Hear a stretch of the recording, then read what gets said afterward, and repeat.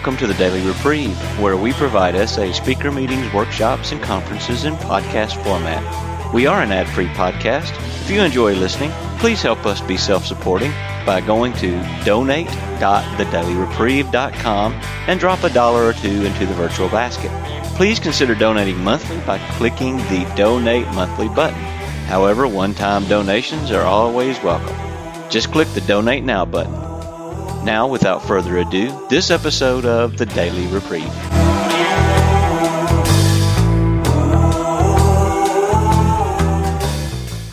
First of all, I'd just like to give a big thank you to those who organized and worked so hard to put this together and to, in general, be of service to this meeting, because it's been a really powerful experience for me to find it. Not when I was I was still new to recovery, but it was just so powerful to see that there were so many other young people like me. And to know that I wasn't alone. And it was just so powerful for me.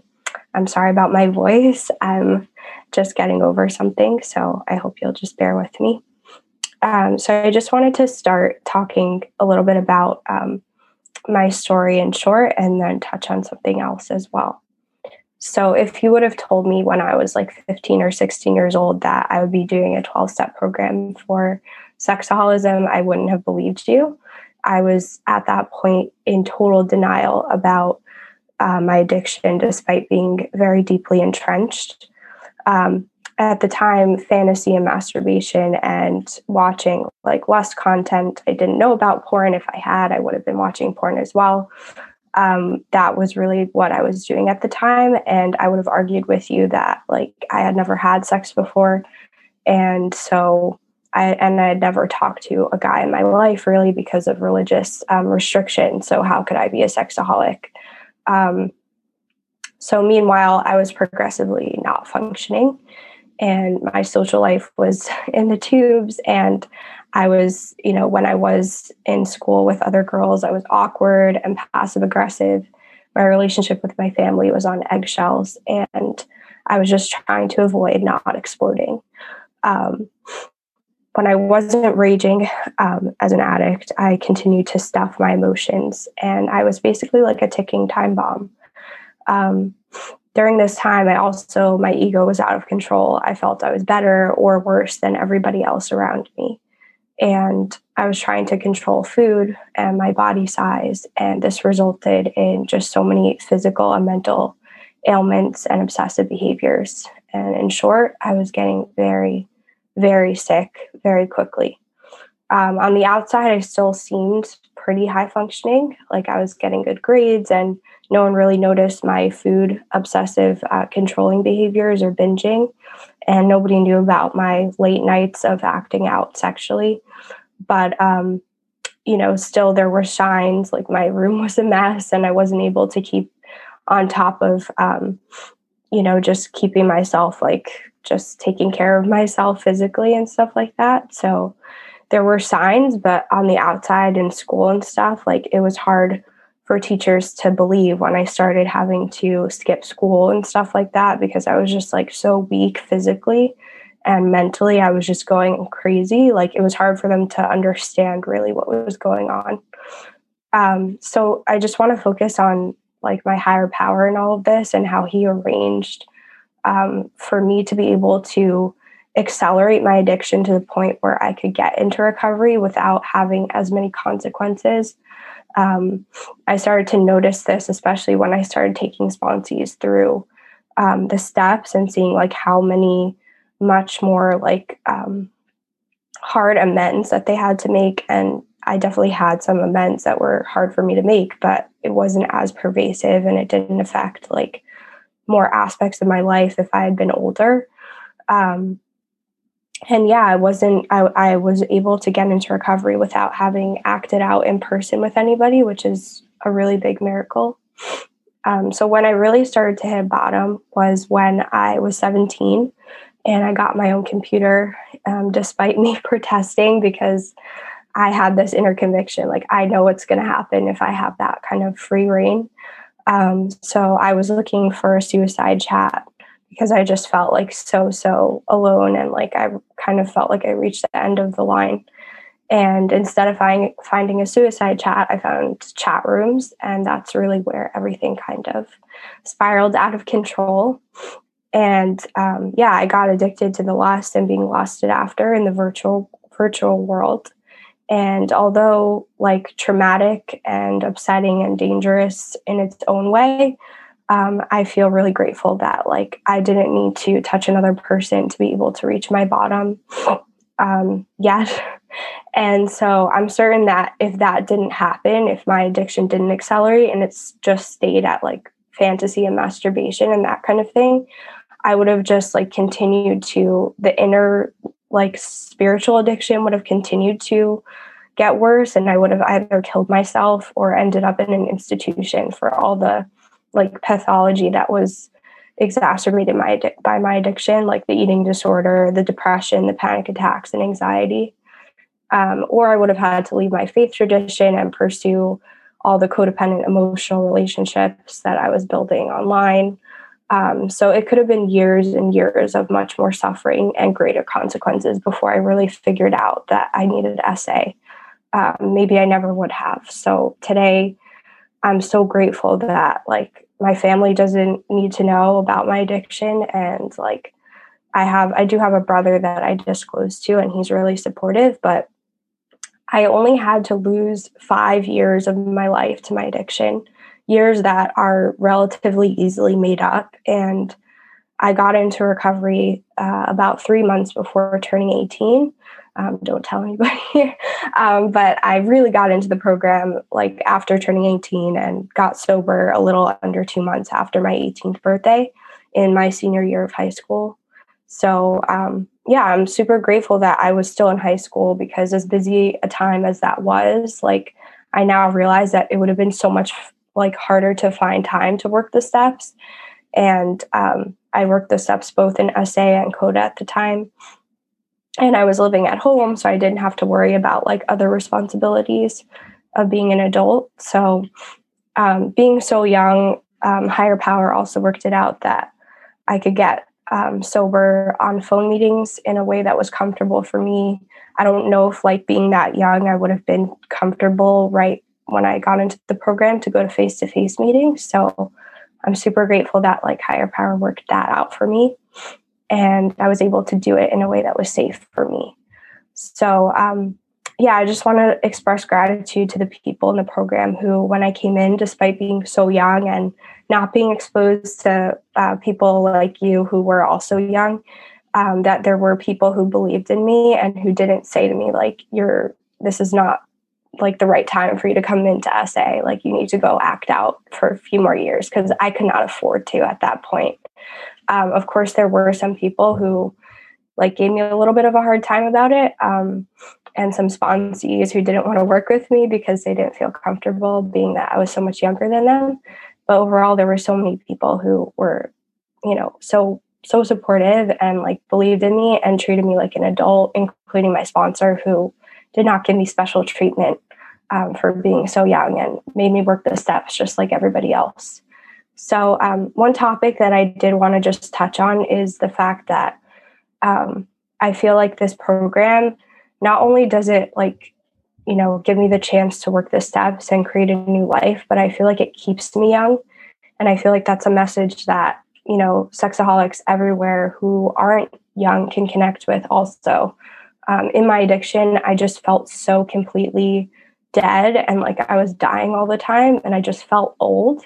And people even came over to me and like said like, oh, you're like, I thought that you were like, this age, which was like 5 years older than me, because I just acted really old and like not, I wasn't able to be spontaneous. I was very rigid.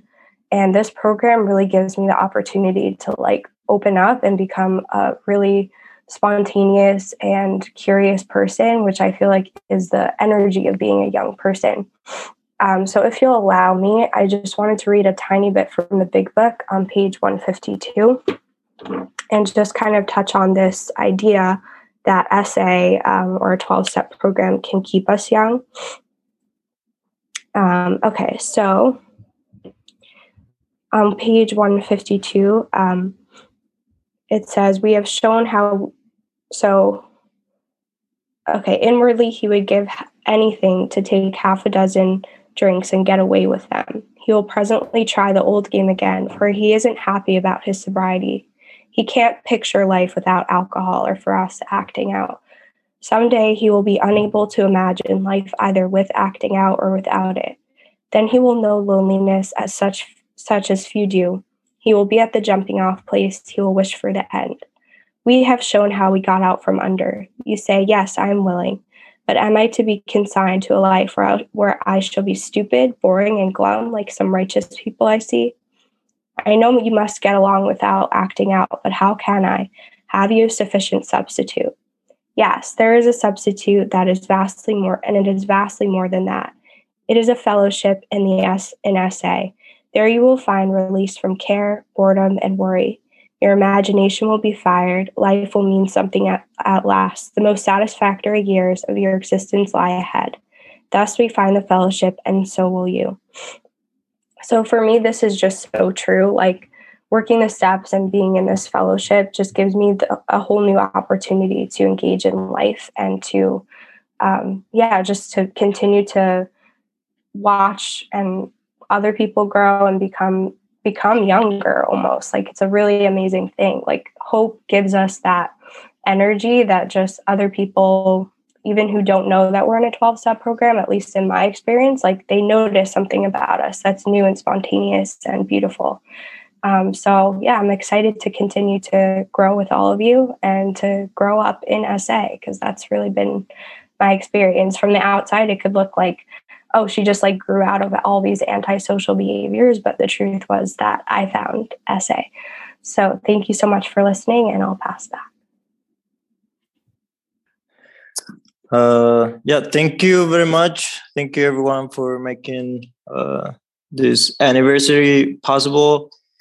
I was a friend at the beginning when Kelsey, she reached out to me. Hey, you want to volunteer to talk? And I said yes. But deep in myself, I was, no, man. I have this fear of talking in front of people. But now I'm here. I cannot go back. But I'm grateful that I have this opportunity to change that. And that's because of all of you. So everything began when I was 4. And I wasn't living with my mom or parents. I was with my aunt and her family. And then after that, it was developing. And just since I was a kid, I was fantasizing about women, older women than I. And when I came to Spain when I was about 7, here in Spain, it was so. It's just like you can see porn everywhere, and it's normal. So I was growing up thinking that pornography and anything related to it was just normal. You know, in class, the teachers would say, "So who watched this movie, this porn movie?" And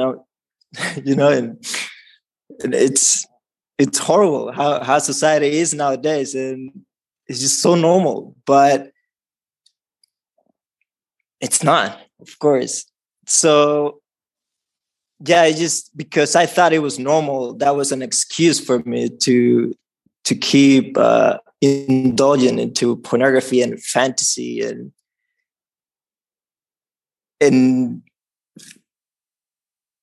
it's just I'm nervous. But I grew up with that mentality. And then I remember at age 14 getting my first computer, and it couldn't be worse. That was the beginning of everything. Before, in the past, then everything was here, but then I could put that into images, and that just made it way worse. So after that, I met people, virtually women, and I just was feeding my addiction. Like crazy. And I had this issue about connecting with people, with in school, with friends, and I just acted like they wanted me to act. And I didn't care about relationships at all. I just, but yeah, I think that was all addiction, because I just wanted to isolate myself. I didn't want to hang out. Hey, Jose, come with us. And I was like, no, I'd rather stay home, because I have the computer, I have all this, not real life. But yeah, I never had that connection. I just treated people like things. Like I didn't care about anyone, just about myself. And yeah, growing up, then yeah, I wasn't religious either. I met God when I was 20. I'm 28 right now. And yeah, that was the first time I started to have like a spiritual awakening. But then it made it worse because I had this addiction. And now I had to respond to this divinity that I created. And it just was stressful. It was depressing that in the past I wouldn't feel so bad. But then now, because I have this God and he says this, and this, I couldn't handle it. I just had this depressions moment of just wanted to kill myself because I felt unworthy. I was thinking like, what is the point of me existing? Like, I'm just not worthy at all. I don't have anything to give to society. I just want to isolate myself and keep feeding my addiction.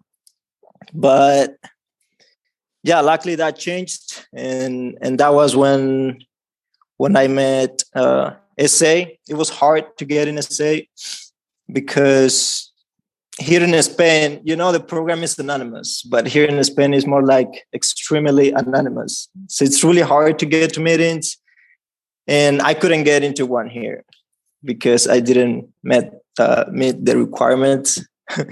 So yeah, I decided to go to the United States and try it there because I heard that the groups in the United States were really good. I guess I don't know if that's good news, but yeah, I'm grateful that I'm not alone and there are more people like me. So yeah, I met the group, and finally for the first time I could relate to someone, because I always felt like nobody could understand me. Nobody could, I couldn't be honest. I always had to hid myself, this addict that I had in front of people. And yeah, they thought like, oh, Jose, how good he is. But by the way, my name is Jose Antonio. So yeah, don't think that I'm using Antonio just to cover my, but yeah, it's just so hard for me to be two different people. But when I came to SA, that changed. I felt like I didn't have to hide anymore. I could just be myself. And for the first time, I could connect with people and understand that I wasn't alone. I didn't have to. It was good just to know that there were people that they were sharing the same issues as I have, yeah, whatever. So yeah, so right then, it was hard in the beginning to stay sober in the program. It was really, really hard, but I just had to that willingness of like of wanting to improve. Now I'm in the right place. Now I can start. Here is the perfect moment and the perfect people to begin with. So yeah, now I'm grateful that I discovered this problem of addiction being young, because that means I have more time to kind of fix it, but to know how to live with it. And yeah, now this is what I love about the group, the Jan SA.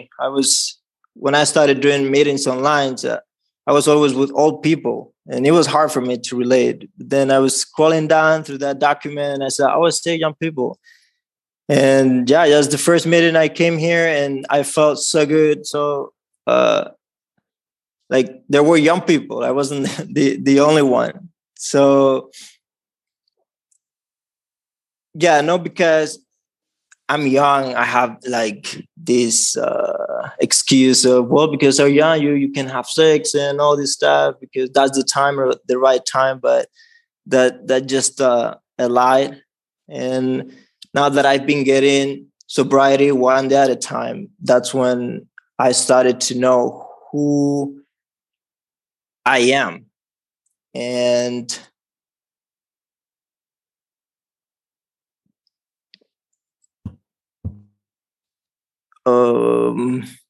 so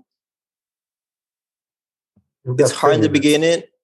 Thank you very much. I wasn't keeping time. I thought I was going to be shorter since I don't like to speak to talk, but yeah, it's just that base, that foundation that I had to get first, starting by being sober, but yeah, sober but not well didn't work either. So yeah, I need to apply the recovery into sobriety as well, and yeah, I'm not alone. That's also something that I love about the program. I couldn't anything that I tried in the past to try to live with myself, it didn't work. But when I came into the program, and it was also hard to reach out to people because of how reserved I am, how shy, and how much I isolate myself. But once I broke that chain that was holding me, it just feels so good to just connect to someone. And it's not only about just sharing my problems, but also listening to people. And it's not everything just about me. So yeah, I'm just grateful for the sobriety that I've been getting, that has been helping me to see who I am, my defects, my character defects that I need to take care of. And I know that all the progress I've done, it's because of the fellowship, because of you, this group, and other groups. And yeah, just grateful that I had the opportunity to find SA, because I don't know what I would be right now. I just know that I would be dying slowly, but it feels good to live one day at a time, and just worrying about what I have in front of me. And yeah, just thanks for the meeting today, for the effort that has been put into it, and thank you for giving me the opportunity to say something. And with that, I'll pass. Thanks. Yeah, my name is Farrell, and I'm a sexaholic. I joined SA when I was 21, and I'm 27 now. And I'm very happy being in SA, especially being in SA. In my 20s. I have the feeling that SA is bringing me up in or it's sort of I can really grow up in SA. And so when I came into SA, like I said, I was 21. There was this meeting in the Netherlands, and on my first meeting, there was one guy. He was like 3 times older than I was, and he had the exact same modus operandi that I had. That was on my first meeting, and I knew immediately, like, okay, here I have to go more often, because I was really thinking that I would take my secrets into my grave, and I feeling so so guilty and ashamed for all my acting out. And here there was a guy on a meeting, and he was just sharing openly about it, and that was such a miracle for me. And but this guy, he was like 3 times older than I was, so even though I could like relate to him so much, and I was so thankful that he was there, I was just too scared to confront him. It just felt weird. But there was this one other guy on a meeting, on a Dutch meeting, and but he wasn't from the Netherlands. He was actually here on vacation, and he was around my age. I think he was 23 at the time or something, and he was a couple years sober, and he was the only one I felt comfortable in the beginning with talking to. So he was the first guy I fellowship with, and I asked him to be my sponsor. But like I said, he was on vacation here, so he had to leave, that following month, and I felt like I was left over, on my own devices there on the meeting, having to connect with all these people that are sometimes thrice older than I was, but I had no other choice, so I keep coming to the meetings. And one thing that I really had to learn was to get comfortable with people. And in my early recovery, I got the slogan, don't look to the differences but to the similarities. And that was difficult, but I was really trying to do that. So what I did was I called this fellow who I felt at least connected with, the fellow that was, I don't know, I just didn't felt connected to, and I called him, and I don't remember what we were talking about, but I do remember that I was calling in. I was so afraid, and when I was talking with him, I do remember realizing, like, oh wait, this guy is just exactly like me. There's so many years difference, but he was exactly the same. And the funny thing is that we actually had a lot of things in common. But I was never being able to find out that if I didn't make that first call, so yeah, eventually I couldn't stay sober in SA at the beginning. I relapsed, and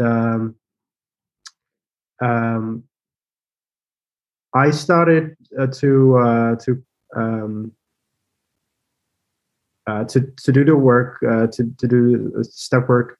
I found a new sponsor, and I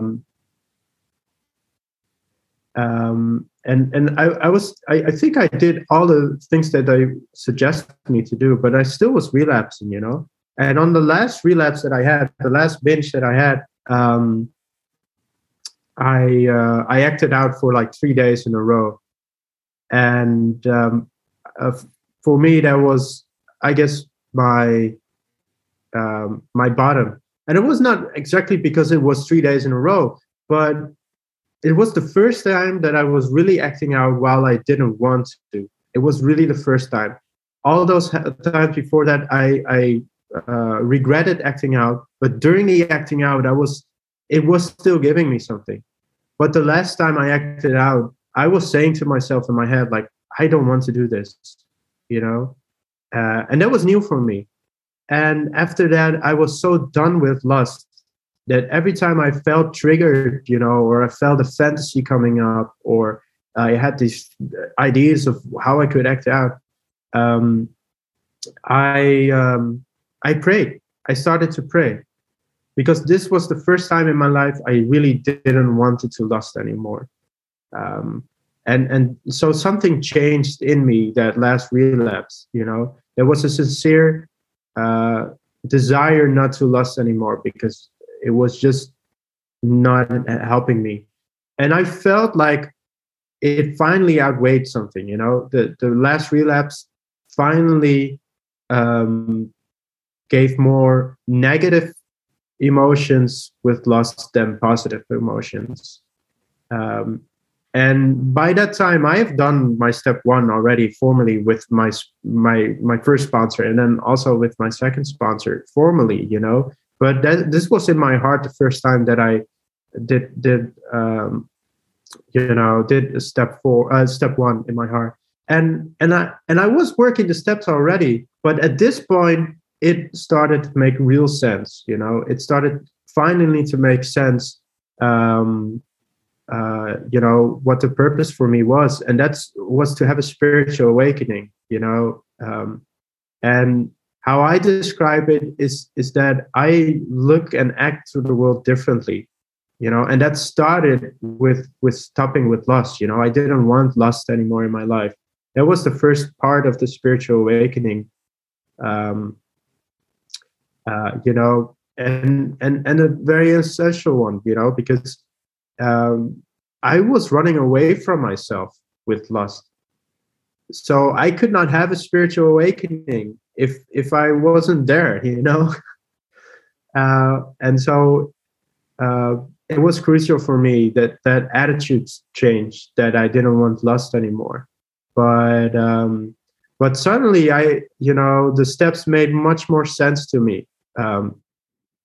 Because when the lust was gone, I needed something else, and I really liked what Rena Esther also shared before about the fellowship being a substitute. um, and for me that's really true. Like, the connection is really a substitute. And so when lust was gone, I felt all the disconnection. I felt for the first time all my resentments and all my fears. And it was horrible. And sometimes I hear people say, the good thing about sobriety and recovery is that you get your feelings back. But the worst thing about recovery and sobriety is that you get your feelings back. And that was the case for me. I really disliked having to experience my emotions and my resentments and stuff. But now I had a different attitude, and now I could apply the principles of this program. Now I want to apply the principles of the program. You've got 3 minutes. Because thank you. Because I didn't have that lust anymore. I didn't want that lust anymore. So now I had to do it something differently, And yeah, like my disease is the old way of life. It's my disease is the old way of thinking, and my old way of behaving, my old way of acting. I need to have a new way of acting and a new way of thinking. And I get those things. I reach those things in the principles of the program. It starts with step 4, where I really are going to see, like, okay, what are my character defects? What are the stinking thinking and stinking acting that I did? And it's not about justice. I don't make a step forward to see, like, who was to blame for this. No, it's about looking in an inventory, like, what thinking and what behavior doesn't work for me anymore.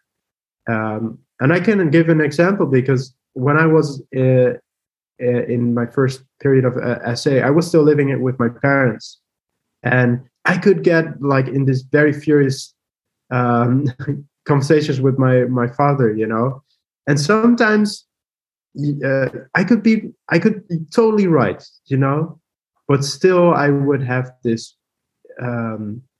huge argument with my father, and we would yell and we would scream and we would scold to each other, and I could be totally right, but still I was totally unhappy, and so every time I have this choice, I could be right, or I could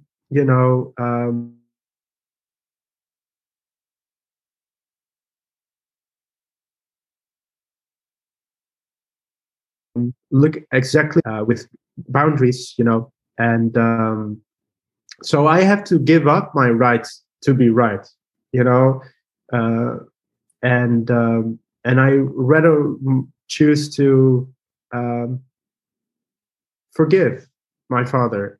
And so what I had to do in these situations, and I found out through the principles of the program, um, that I could put a boundary there. I could say to my father when this argument happens, like, okay, can we talk about something else? And this was the first time I did that with my father in recovery. I never done that before. I always acted on my ego. I wanted to be right. I wanted to be right. But this was the first time that I did this in my life to change my behavior in the relationship instead of my trying to change my father. And this sorry, time's up. Okay, I'm gonna end there. And this changed my whole relationship with my father. He didn't change at all. I changed. I acted differently. I changed my thinking towards him and my behavior. And now I have a great relationship with my father. He called me yesterday and he started to talk about stuff again. And I changed the subject again, and then we had a good conversation. And basically, I will end with this. It brings me to a point that I begin to love my relationships so far that I don't need to lust anymore. And for that, I'm grateful. And thank you for listening. First one, thank you for the speakers. Thank you for sharing your experience, strength, and hope. First question to all the panelists is, how do you deal with sponsoring people much older than you?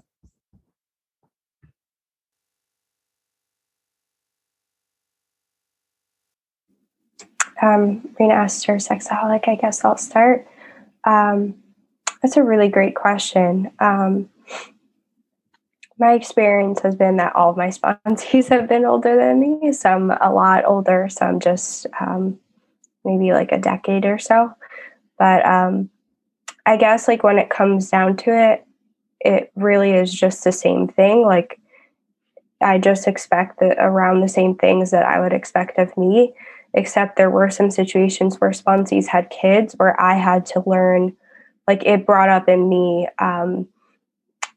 I had to learn to be a little bit more understanding, because I think as somebody who's single, who never had kids before, like I can kind of put that on my sponsee to like put in the same amount of time and effort that I did, not really taking into account that they have other people in their life.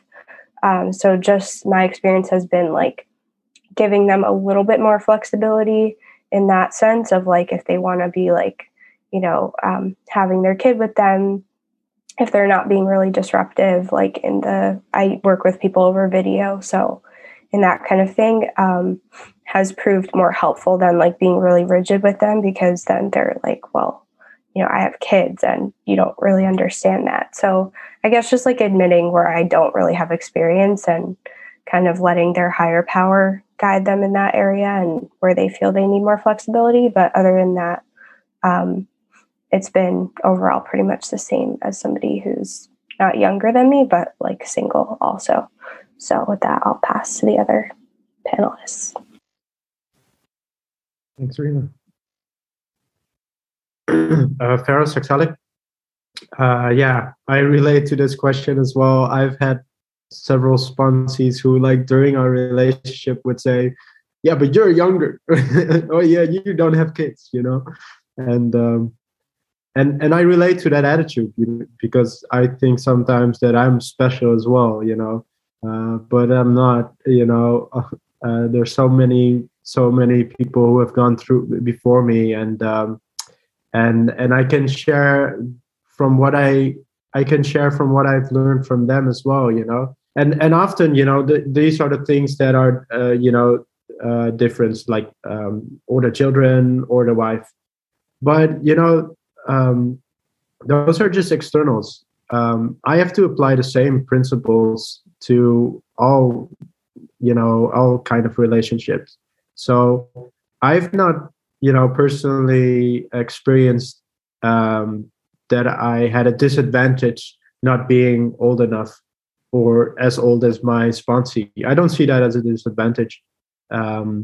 So I've had times that my sponsees did say that, and I've been fired one time because my sponsee thought he would be better off with an older sponsor, and so I don't hold him back, but here he was, he was asking me for help, so he did saw sometimes something in me that he wanted, and yeah, I don't think it's about the externals. I think it's about the internals, my attitudes, and that I have to practice them regardless, if I have a wife or children, and they are exactly the same if I have a wife or not, or if I have children or not. So yeah, that's my experience. Thank you. Thanks. All right. Next question that we have is, how do you, so this is a longer question. Sometimes I get dragged into societal norms for behaviors of people in their 20s. The question is, how do you remember that you aren't just another 20-year-old and it's okay for others outside the program to engage in certain behaviors, but for me as a sexaholic, it's deadly?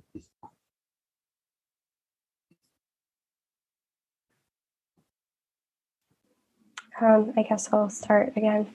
That's a great question, right now, Mr. Sexaholic. So yeah, that is a really great question, because I think it's so easy for me to be finally living my life as at least when I was 19 and now 20 and going on 21, being okay, now I can actually live my life as a, young adult, because before I was just so isolated and whatever. So it's so easy to, now that I have friends outside of the program, to get caught up in their this new pop video or whatever it is. And I've actually had to have that conversation with my roommate, because I haven't disclosed to her, but just sharing with her when she wanted to watch some, even it sounds dumb, but I don't know if you know what Barbie is, but she is really into Barbie movies. And I was really into that as a kid, but just the whole fantasy world for me, even that can be really toxic. And I just had to after I committed to doing that with her, I had to take a step back and be whoa, I don't think I can handle that. And obviously movies and stuff like that, each person for themselves has to gauge where they're at and what they can handle. And that's everyone's decision, their own decision. But for me, it set off warning bells, because, it could lead to us watching other Disney movies or other things like that. And I just had to say I just can't handle that right now. But yeah, I think it's when it sets off that warning bell in my head where I'm it's going to cross a line, then I have to be able to speak up and say where it's going to affect my sobriety or potentially affect my sobriety. But I think it's not a one size fits all thing. Everybody has to be able to, sometimes it takes testing the waters a little bit and seeing where you can go until it starts to affect you. But yeah, sobriety is definitely needs to come first. And I think the people in my life who are now my closest friends have come to accept my new boundaries, and they're not going to suddenly be oh, we don't want to hang out with you just because I'm putting up a line for where I feel most comfortable. So I'll pass with that. Yeah, I don't know how to answer the question, because the only friends that I hang out with people from SA. So yeah, now I'm in college, but yeah, I just go to college, sit in the first row, and then leave. But in the past, if I would go to bars and pubs, there were all these people wanting me to, for example, drink or watch certain stuff on the phone. And yeah, in the beginning, I was afraid of speaking up, because I've been always like being quiet, not sharing. But I cannot expect people to know how I am if I don't tell them. Like, for example, my struggles, what things I cannot do, see. So yeah, to me, it's very important to be honest with people and tell them without being afraid. Now that I'm in SA, since the first moment I joined, I just thought like I just need to be honest, and if I need to that I have problems with the specific stuff, I just said it out loud, and I don't need to feel ashamed of who I am anymore. But yeah, I need to remember that it's been said that recovery comes first. And if my life is not aligned with recovery, then the rest doesn't matter at all. So yeah, it's hard for me still to speak up for me. But yeah, thanks for letting me share. Thanks, Antoine. I've got a few questions here. One says, thanks for your ESH. How does working these steps look like in your day-to-day life?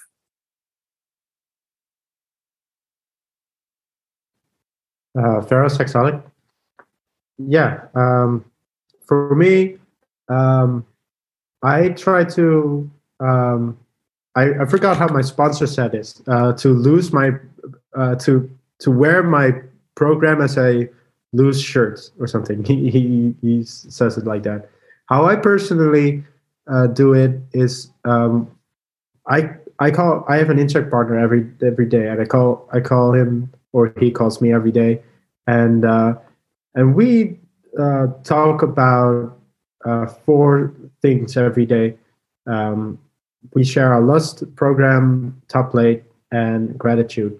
And for me, this is sort of step 11. You know, when I talk about my top plate, it's not that I just dump my problem. You know, I share the issue, then I share what my character defects are. You know.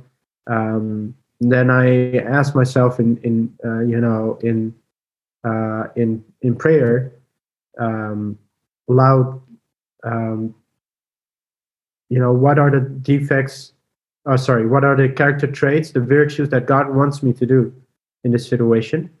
And then I pray for the willingness. And I do this every morning, to see like, okay, what would God have me be this day? And that is for me working, practicing the principles in all areas of my life. So whenever I go through the day and the situation happens or this issue occurs, then I've prayed about it already, and I know, okay, this is what God wants me to do. So that is one thing. That is how I practice these principles in all areas of my life. To pray for the virtues. And one other thing for me is in my program is to sponsor, working with others, helping other people. For me, that's essential. I could not be sober if I was not doing that. I have to get rid of my egoism, and to do that, I have to care about others, and I can do that the best by helping sexaholics. My sexaholism is my best talent. God has given me this great talent, and I can use it for evil, or I can use it for good.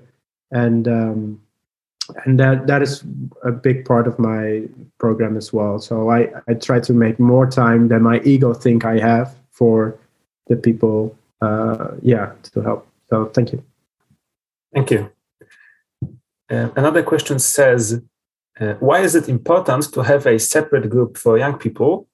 Doesn't separating ourselves go against the idea that we are all the same regardless of our age?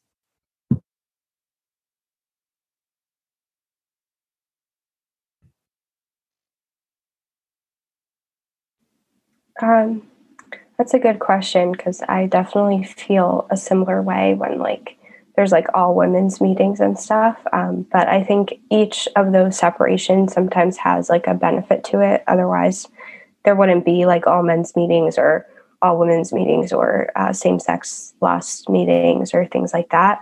I think from my experience, it just gives like a feeling of like you're not alone. And I just like, I don't know if this is true, but my impression has been like whenever I've been a long time member of a certain phone meeting for many, many years since I got into the program. Not many, but like almost 3 years. And yeah, like whenever there's a young person on, and usually those people are not connected with like the WhatsApp groups and the Zoom meetings and stuff, because like that's like their first landing platform. Like they'll just be there for a little bit and then they'll leave. I don't know if that has what to do with the fact that they don't feel like they belong, but I know for myself coming onto that phone meeting and there was not a lot of young people there, like I did doubt myself at the beginning. And I think that's why it did take a little bit extra for me to really start working the program and get serious about it. Was like, I was like, this is for older people. Like I need to go act out more for a longer time to be able to like qualify, even though that's not really a real qualification, to be a certain age and have certain experiences. But I think it's important, like in my experience, to see that like you don't have to end up acting out with people, or you don't have to like, you know, had a long career of acting out and like be arrested and like all these things to be able to reap the benefits of recovery. So that's all I'll share.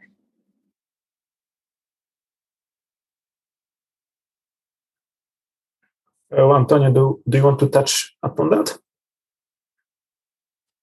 Could you repeat the question, please? Do you want to touch upon this topic? No, I mean, could you read the question again? Thanks. Okay. So the question is, like, why is it important to have a separate group for young people? And isn't that isolation? Thanks. Well, I just think my being asked for it. Like, I don't need to be thinking about just relating with younger people. It's like if I see Dominican people, because I'm from the Dominican Republic, I feel attracted because like somehow I want to talk to them because I share something with them.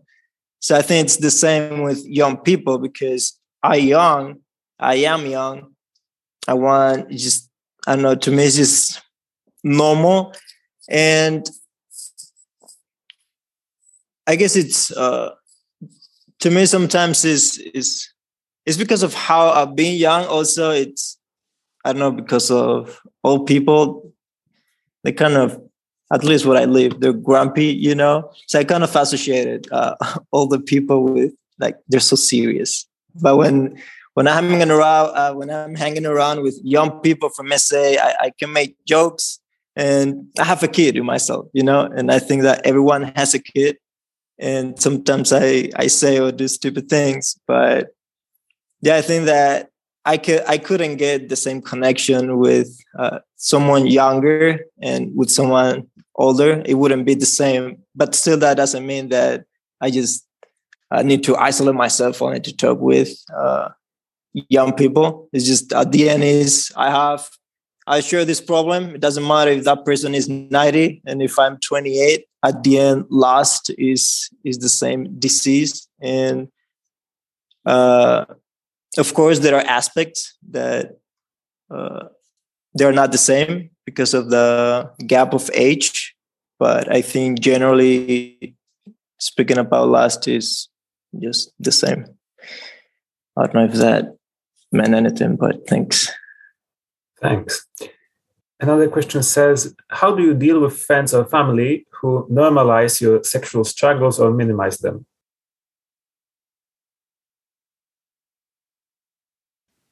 Ferrosexualic. That's a good question. How do you deal with friends or family who normalize your sexual struggles? Well, how I would deal with them is I would try to convince them, and that's very dangerous, you know, for me.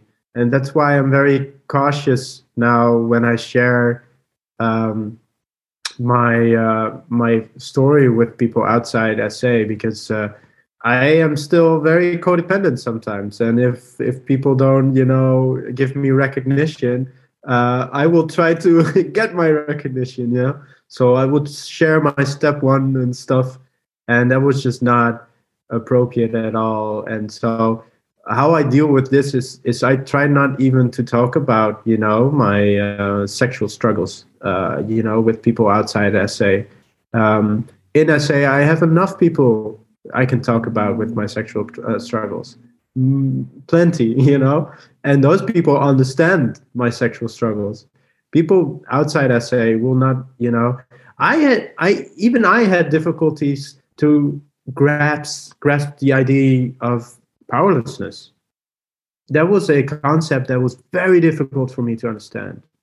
And I was powerless, let alone people who are not powerless, for them is a concept, alien, um, so I experience every time when I'm talking about SA and especially my powerlessness with people outside the program, it's always ends up in miscommunication, disharmony, and discussions, and so I just talk about SA in general to them, but not about my struggles, just to protect me and the relationship. And that's my experience. Thank you.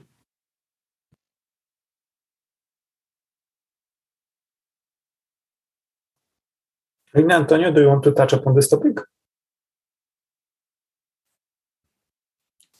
I have another question here. Sure. What was your step 2 experience like, coming to believe in a power greater than yourself that could restore you to sanity? I'll share briefly on this, and then if anyone else wants to share.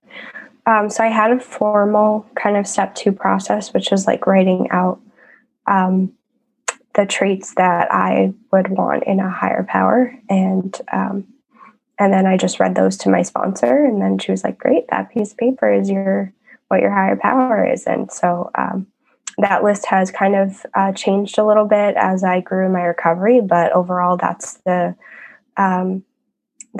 flimsy read, as the big book says, that kind of is my concept.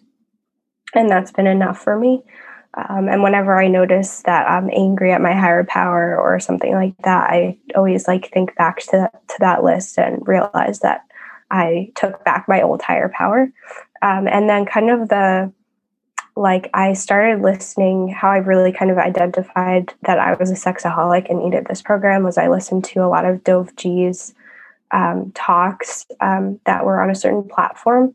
And when I started to really recognize that I was really messed up with my concept of God, was he was talking about how he used to see his higher power as a jerk. And I was like, yeah, oh my gosh, I treat my higher power either like Santa Claus or like a jerk.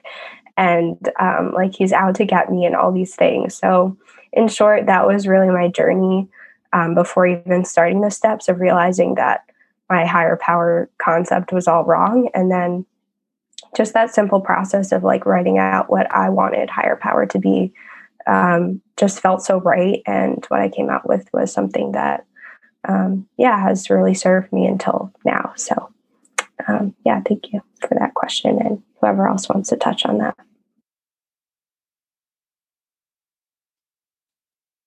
Antonio, thanks. Rena. My experience with my higher power. So, for example, when I was coming to the first minutes of SA, I just was hearing people, and they were speaking about how good their higher power was.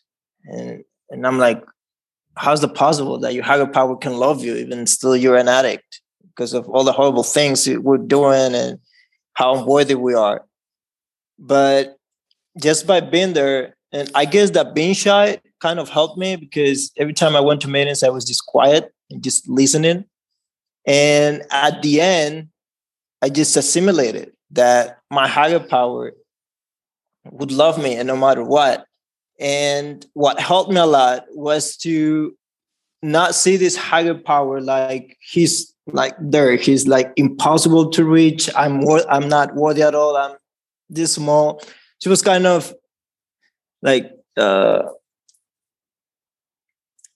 kind of more like a friend, having like a friend, like he's a friend, and not imagining like God to be so powerful and me so small. So yeah, just thinking that my higher power is just another person that has more power than me, and that I can just speak with him no matter what, even if I'm angry or not, because he just wants me to stay connected with him. And if sometimes that means that I have to be grumpy with him and tell him stuff that I don't like, he still loves me because he also wants to hear my opinion, even though I'm wrong, you know.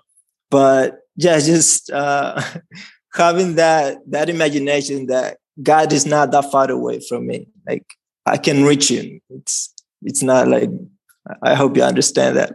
Thanks, Antonio. Thanks, Antonio. A topic that we've touched upon a little. How do you deal with your parents? Did you disclose to them? Parasexualic. Antonio left. Oh no, Antonio. Yeah, for me, it's very easy now because I don't live with them anymore. But it was very difficult when I was in my first period of SA, when I was still living with them, and as I already touched on in my talk, the most important thing for me was to change my behavior towards them, and my reaction, and I had to give up a lot of things. Um, you know what I what what the program also gave me, and I'm so thankful for, is is uh, is my gratitude towards my parents. This program really helps me to get rid of my ego and rid of my selfishness, and then in recovery, I learned to see how much love my parents actually have for me. It's amazing. And while I was doing my step 4, I was seeing how much love they were actually trying to give me, but I was just throwing it away because of my ego. And part of part of my amends to my father and mother was also that I was so ungrateful towards them that I never said thank you. So one thing I try to learn in recovery and try to do is say thank you to my parents. Thank you for all the love and unconditional love that they are giving to me. To acknowledge their love. That was one harm that I inflicted upon them. That I took their love for granted. And yeah, I cannot imagine how that would feel as a parent. To give so much love to your child and he's just throwing it away. And so thankful for recovery that I can see that now. And sometimes when I hear fathers in SA, talking about bringing up a child, it touches me, because I see my parents in them as well now, and then and I see that love and that care and stuff, and for me that's very important to realize, to respect my parents. So yeah, that's it. Thank you. We can let one of the panelists answer the question. Brina, if you want to chime in on that, we have one question after that, and we're going to wrap it up. Yeah, sure. Yeah, I really liked what Pharaoh shared about that. It definitely resonates with me.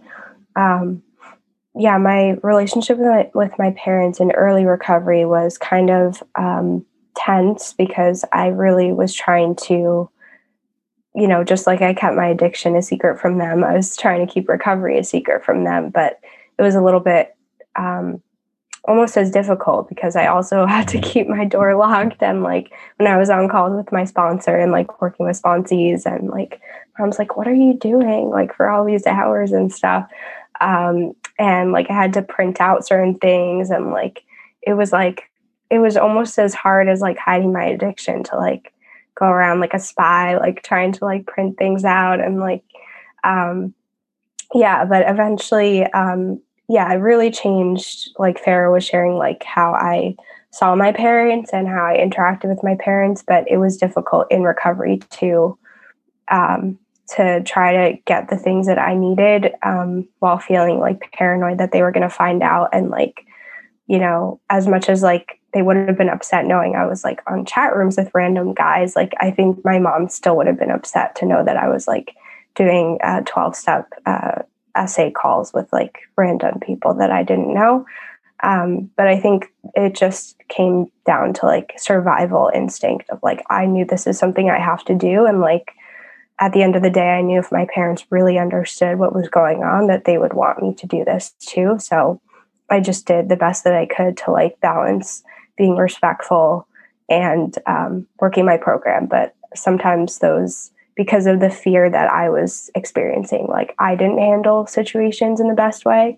So like I had to make amends to them for that. But yeah, like overall, just trying my best to like, you know, put recovery first, but also not like neglect and harm my family in the process. So that'll pass. Thank you. I would like to thank you for listening to this episode of the Daily Reprieve, the best source for experience, strength, and hope for SA members. Please subscribe to this podcast to be alerted of new episodes. Please show your support by donating to the Daily Reprieve by going to donate.thedailyreprieve.com and choosing either monthly donations or a one-time donation by clicking Donate Now. Thank you for listening and stay tuned for the next episode of The Daily Reprieve.